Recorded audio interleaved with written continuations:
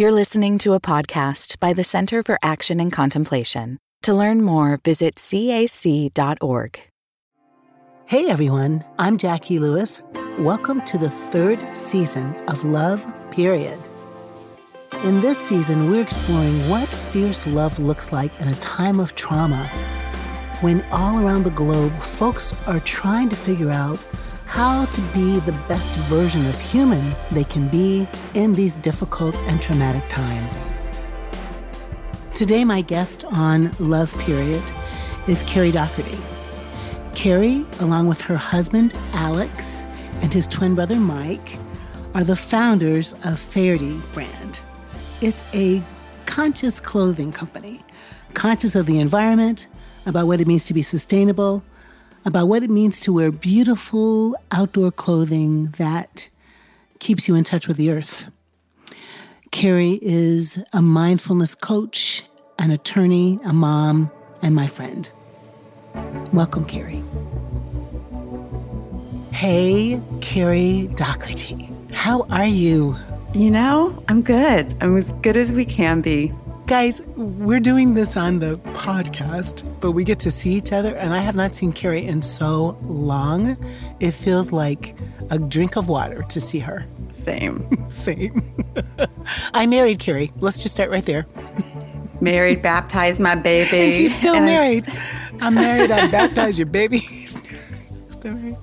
I'm so glad to see you all thriving in the world. When we met, this company, Faherty, was like maybe a thought about to be. Can you talk? It was a thought. It was a thought. Can you just talk a little bit about you and Alex and Mike and this, like how you decided to walk away from parts of your life and make this new thing? That to me is a story of like resilience and splendidness. Tell me about that. So we have a family-run clothing company called Faherty brand, named after my husband and his identical twin brother. This has been their dream since they were a kid. They grew up surfing on the Jersey Shore. They loved beach culture, but they felt like the clothes didn't keep up with them as they evolved. The quality didn't. And so in 2013, we all quit our jobs to start the company. I had been a lawyer focused on human rights and mindfulness.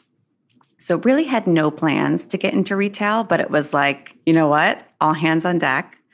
My brother-in-law, Mike, who's our creative director, left Ralph Lauren after 10 years. And then my husband, Alex, who really runs the business, had been in finance. And my mother-in-law, their mom, who was an interior designer, she came on board and helps open up all of our stores. So we're about 10 years in now. It feels both like 50 years. I'm like, I'm so tired. But it also has, it's grown. I mean, we have 150 people at our headquarters. We have over 37 stores. We'll have 50 by the end of the year, 400 employees. It's been a real journey. And I think anyone who has a business can attest to, I mean, even running a church, there are so many components that happen behind the scenes, and people are so important. Who you have on your team, what leadership looks like, how you deal with conflict. You know, our lives are not compartmentalized between who we are at home and how we show up at work. And so that's been like a real journey for us, which is like, you know, how can we be good leaders? You have, I want to go into that space, but I think first of all, the magic, Carrie, of 3 young people deciding to let go and swing out into the world. Carrie, folks dream about, think about, it just doesn't happen that often. And I remember the first store, I cannot believe 37 stores. How did you do it? I mean, what's the kind of 2 or 3 things you would say have helped you and Alex and Mike and all your team make this happen? What is it? What's the magic? It's really just step by step. I think, you know, there's so much we didn't know. And so every 6 months, I felt like we were a new company with new problems, with new things to overcome, with new things to learn. And, You just have to put your head down and keep learning them. Starting a company can be very isolating. So it was really important to us that we talked to people who had done it before, who could give us advice. I think because we were a family and we had all quit our jobs to do this, there was a sense of urgency. Like, I couldn't depend on Alex to pay the bills if we weren't doing well, and vice versa. And so I think one of our strengths is we all came from such different backgrounds. Because Mike had a background in design, because Alex knew how to run a business, because I was focused on people and community and events. I mean, I joke we each only have a third of a brain, but together it made a good recipe for accelerating, I think, the process of building the brand, because each of us knew what we had to focus on a day-to-day basis. Mm-hmm. So something about knowing what you need to do and knowing that you have the capacity to do that thing. I'm wanting to say that 2 more times to our senators and electeds. Okay, we'll come back to that. Carrie, your title in your business is so cool. Let's just say it. Chief Impact Officer. I love that. Chief Impact Officer, the lawyer who's a mindfulness yogi person. Why that title, and how have you been leaning into your role as Impact Officer in this new company? So when we first started, it was all hands on deck. So I was fit model, marketer, salesperson, head of HR, lawyer. I mean, you just wear any hat that you can wear. But then as we started to grow, as we started to hire more people, I was able to really focus on my passion, which is really using our platform. Yes, we sell clothing, but how can we use our platform for a greater good? I think with my backgrounds in human rights, I became really cognizant of the importance of working with Native artists to use our platform for them to sell their own designs. So many clothing companies appropriate Native art, and we had done that initially as well.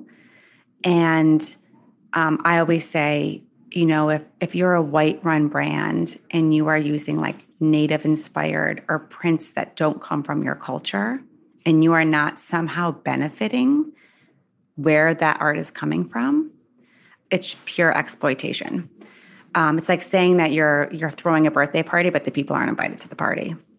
So for me, that was a huge turning point for us, which is so many brands out there use Native prints. How can we actually work with Native designers and have a 360 approach? It's also tied to intersectional justice. It's tied to sustainability. It's tied to community building. So those are the things that I focus on a day-to-day basis, because businesses can't afford, given that the stakes are so high right now with what's happening in the world, businesses cannot afford to only be focusing on profit. It just doesn't work. And also the consumers are demanding, like the cost of doing business right now is you have to be focused on sustainability. Consumers won't have it any other way, which for me is so hopeful, because I do think consciousness is shifting and shifting very quickly. What's centered to your brand is Mother Earth, right? The ecology and sustainability and giving back. What advice, coaching would you give, not just to entrepreneurs, Carrie, but to all of us working in the world right now about how important that is? I mean, we think about it probably similar to how a lot of your listeners think about it. And I often give the example of, you know, we go into a grocery store and we see plastic everywhere. We're trying to make the best decisions. I want to buy the kale. The organic kale is a little bit more expensive, but I know it's better for the environment. And then do I buy the kale that's loose leaf, or do I buy the kale that's in the plastic container? And it's just endless. And I think it can be very overwhelming for individuals to figure out how to navigate their life in a way that isn't as harmful to the environment.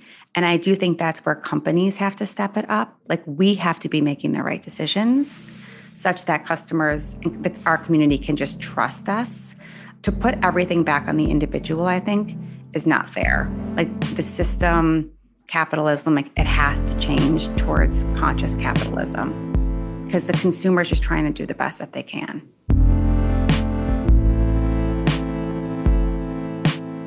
So it's the responsibility of industry. It's the responsibility. I think it's the responsibility of industry. Yeah, I agree with that, love. I really, really do. And I find myself. Do you remember Trish Sheffield, who was an intern at Middle? Right.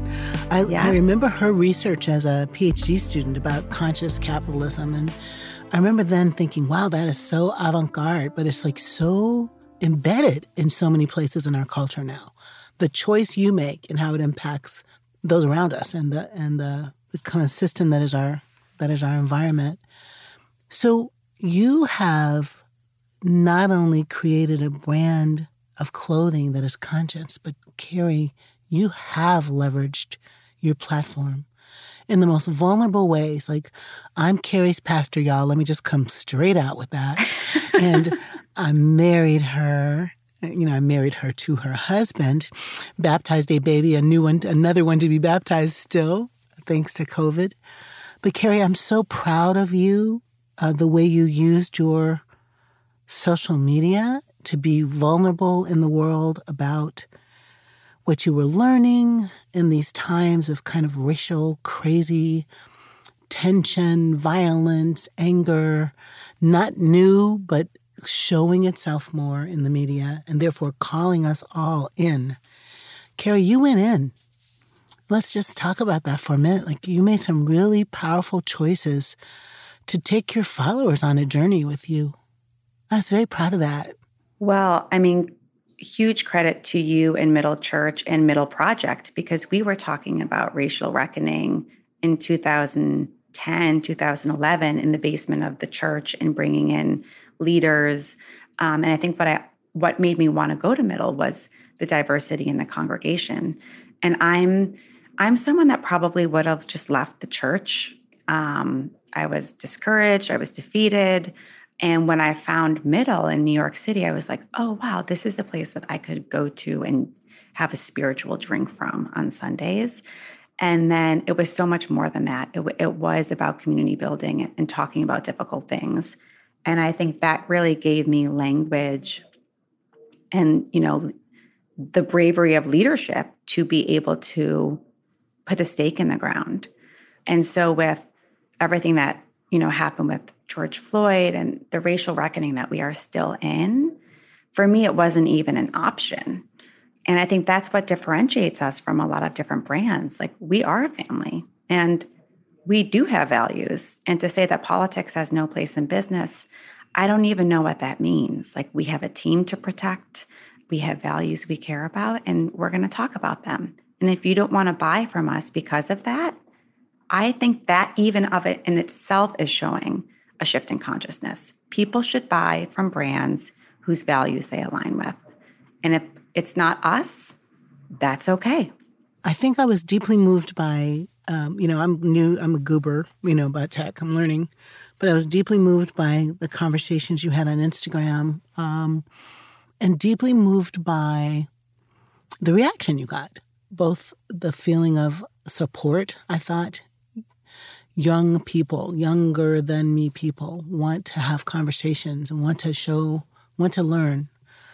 And also the little pushback, right? I saw that too. And I think to myself, and I'm going to say this really crazy thing, what kind of people, how is it still today in 2022 that some people think they can avoid conversations about race and gender and class and sexuality? What's the naivete in there? What is that? And you can see I'm calling it naivete because I want to believe that. Do people really think they can not have to talk about it? Well, I think what was so confronting to people is they realized they couldn't avoid it. And I think that's why you saw the fear and backlash, because people didn't know how to have that conversation. They're so desperate to be good.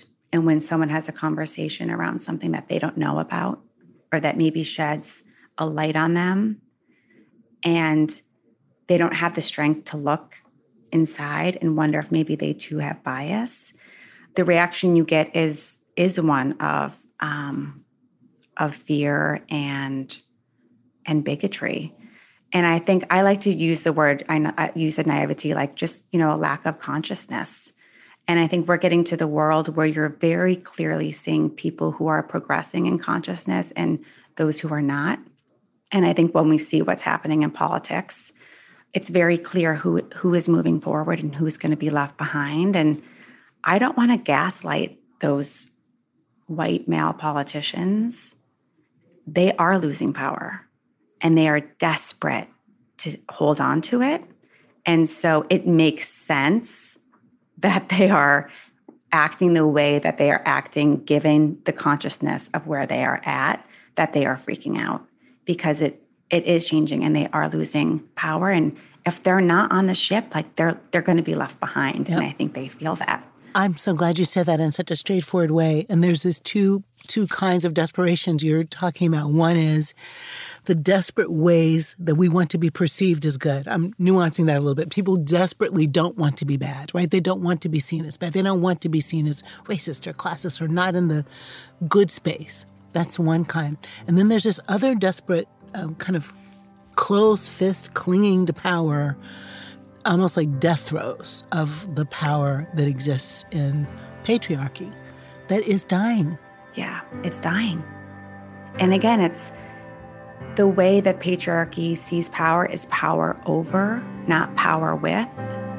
And so when people are talking about, all this talk about race and all this talk about gender is dividing us more, my response is, wow, that's so interesting you say that, because I actually feel more in community with more people than I ever have before.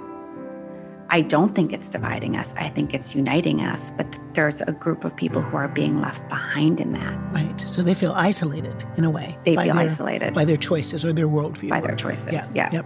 That's good.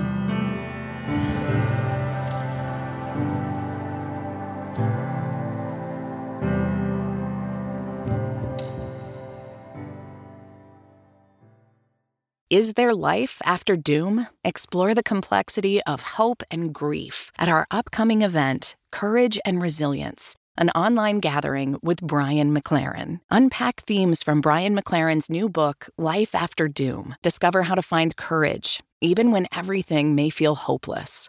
Join us live on May 17th at 10 a.m. Pacific Time. All those who register will have access to the recorded replay for 1 year. Register at cac.org/courage. So you've got little people in your life.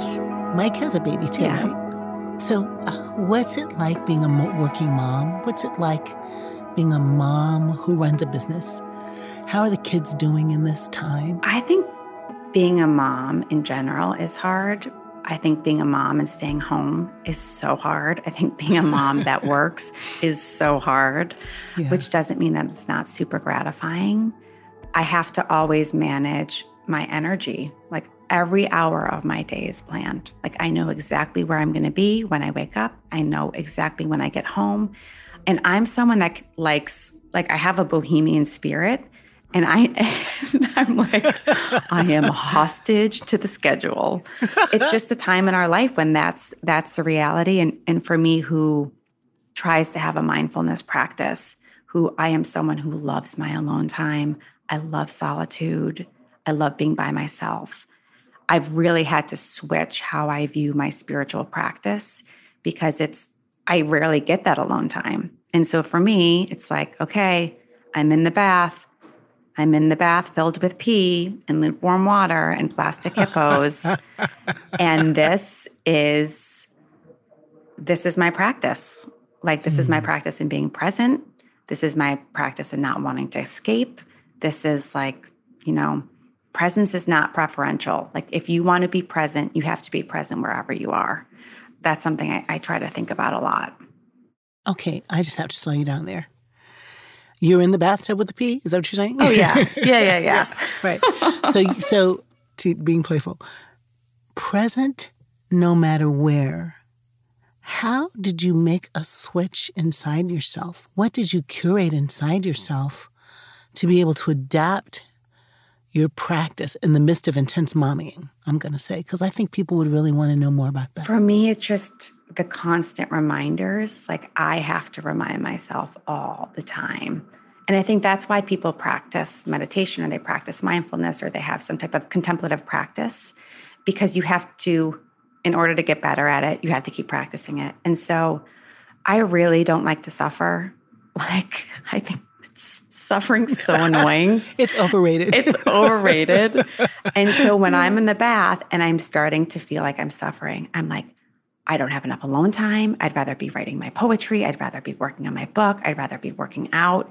When I start to have that narrative, I notice how it feels in my body, and I don't like it. And so if I can reframe that way of thinking into, and here I am with my kids, and there's nowhere else I need to be, and I'm just going to be in the moment, I can show up for them better, and I feel better about myself. But I have to remind myself about this time and time and time again. Ooh, that's just so good. That's worth a book. Is that in your book? The book is about, so I wrote a kid's book during COVID called Somewhere Right Now. Somewhere Right Now. And by the way, that is the most beautiful book. Carrie is just gorgeous. I mean, shout out to Susie Mason, my illustrator. That's I beautiful. know. So tell us about this book. I wrote the book during COVID when we were all inside all day having hard feelings. And I wanted to write a children's book that had a family that each had a different hard feeling, and the family acknowledged it. And then they also realized that somewhere right now, something beautiful is still unfolding. And that could be in nature, or that could be in the comforts of our own home. But I also wanted to write a book where the adults shared their emotions. So in the book, I have a dad that's sad because he misses his mom who's passed away, and a mom that is exhausted because she looks around her home and it just feels like too much. And it's interesting because a lot of people who have read the book, particularly moms, like at the end, like they're like, I cried in that, because there are not a lot of kids' books that acknowledge that parents have hard feelings. And that's just something I wanted to address. And it's not in a super serious way, but it's just to acknowledge to our kids, like, you know, I'm human too. We have to normalize all feelings. So you've curated these sun sessions where you've had, speaking and talking and good food. And are you finding a way to still do that with COVID crazy? Are you back at that? Are you hoping to get back at that? Say a little bit about those. So sun sessions started in my living room, right even before we started the brand, actually. And it was evenings of mindfulness, and then good conversation, good food, good people. And then when we started Verity Brand, I was like, oh, well, let's just incorporate this into the brand. And so we've been doing them for the past 8 years, and sometimes they're workshops, sometimes they're retreats, sometimes they're dinners, but it's an opportunity to just bring people together. A lot of it's around music. We have a lot of friends who are musicians. A lot of friends are chefs. I think you came to one where we had both like a delicious dinner. You did like the opening grace and music after. And so we are starting them up again. Albeit not like we did before, but I will. I definitely will. I can't wait. There is something about you, Carrie. To me, it's obvious. So I'm not acting like I'm having an insight. But you really do have a beautiful way of setting a table. And I don't mean just a table of food, which you do beautifully, but kind of setting a table for people to be welcomed and feel welcomed and loved and seen. And it's a gentle table, right? It's a non-judgmental, beautiful space that I think you carry with you inside you, is what I would want to say. And it shows. And you're smiling a kind of smile of, like, I see you, don't I? I see you when I say that. Yeah, I mean, it really nourishes me. Like, the world is very exhausting to me. And if I don't have that access to a group of beautiful people around me who can be honest and we can talk about hard things and really see each other, I get deflated very quickly. And so I do it selfishly, but I think I also know that that's what other people need too. And I know that because I know I need it, and we're all the same. So the reason I wanted to lift that up, love, is I think I'm a few years older than you are. I'm so weary of the current toxic, angry, violent political structure that is the container, let's use that word, the container in which we find ourselves. The fire at Middle Church, the fire that is George Floyd's murder, that is just a part of a series of crazy, horrific killings. So, but all these fires burning, literally also, on our land, right? I'm so over it. I'm just so bereft. I'm so sad and hurt. I think it really describes it more. And Middle Church to me is the kind of table like that, right? So I'm always wondering, and it is my question for you, could we do more of that, Carrie? Like, could there be more people who knew that they'd be deflated if they didn't engage people in a beautiful way and bring beauty to themselves? Can we help people learn how to lean into joy, to create pockets of love in their lives, pockets of fierce love? At a cellular level, Carrie, if we don't do it, we're going to die. At a family level, if we don't do it, we're going to die. If we don't get it in our neighborhoods, what would you say to people listening? If you need it, do it. That's what you're saying. How? What? How to get started making a bubble of community and love in this crazy world? I think the good news is, number one, things that are not working are breaking down. And we're seeing that. And when things break down, that means there's like fertility in what we can create. We don't have the time to brick by brick undo these structures that are like hurting us. Like we have to overlay, and we have to be focused on what we can create. And I think for people to know that they have agency in their life and they're always getting information. We know when things are working for us internally and when they're not. If we are feeling defeated and sad and angry, that information is helpful for us to be able to figure out where we're out of balance. I think a lot about nature. Like nature only ever wants to be in balance. And when it's not in balance, it corrects itself, which is why we're seeing global warming. Like the effects of fire, like it is just trying to get in balance. And so on a day-to-day basis, it's like, where can we cultivate small pockets to bring us joy? And maybe for some people that is community. Maybe for some people that is play. Maybe that is writing. Maybe that's walks in nature. I think the more time we spend in nature and in community, the better we will feel. It's like free medicine. Free medicine. Yeah, free medicine. I love it. The beach. I want the beach. I know. John doesn't think I'm serious. I'm like, I'm about to get a beach house. Yeah, I get it. I get it. I need it. Carrie, you have an opportunity to look in many directions in your life, to your husband and his twin, to your mother-in-law, to your kids, to yourself. And also, kind of across the planet, you have really good eyes that see somewhere right now what gives you hope. Somewhere right now. Where's it? I think I'm always overwhelmed by the amount of people doing good work. And I think there are a lot of lighthouses out there. And at different times, these lighthouses get dim, and then another lighthouse pops up. And anytime I'm like, what the heck is happening with this world? But when we stop and listen to, the people who are listening to this podcast, you, Jackie, environmentalists, activists, like there are so many people who are realizing, oh, I can't wait for anyone else to help fix the world. I have to stand up. And I think we're seeing a mass rise in people who are taking ownership of certain parts of where they're passionate about. And again, everyone's different. I'm in clothing, but I'm like, well, I'm going to use this freaking platform to make a difference in this space.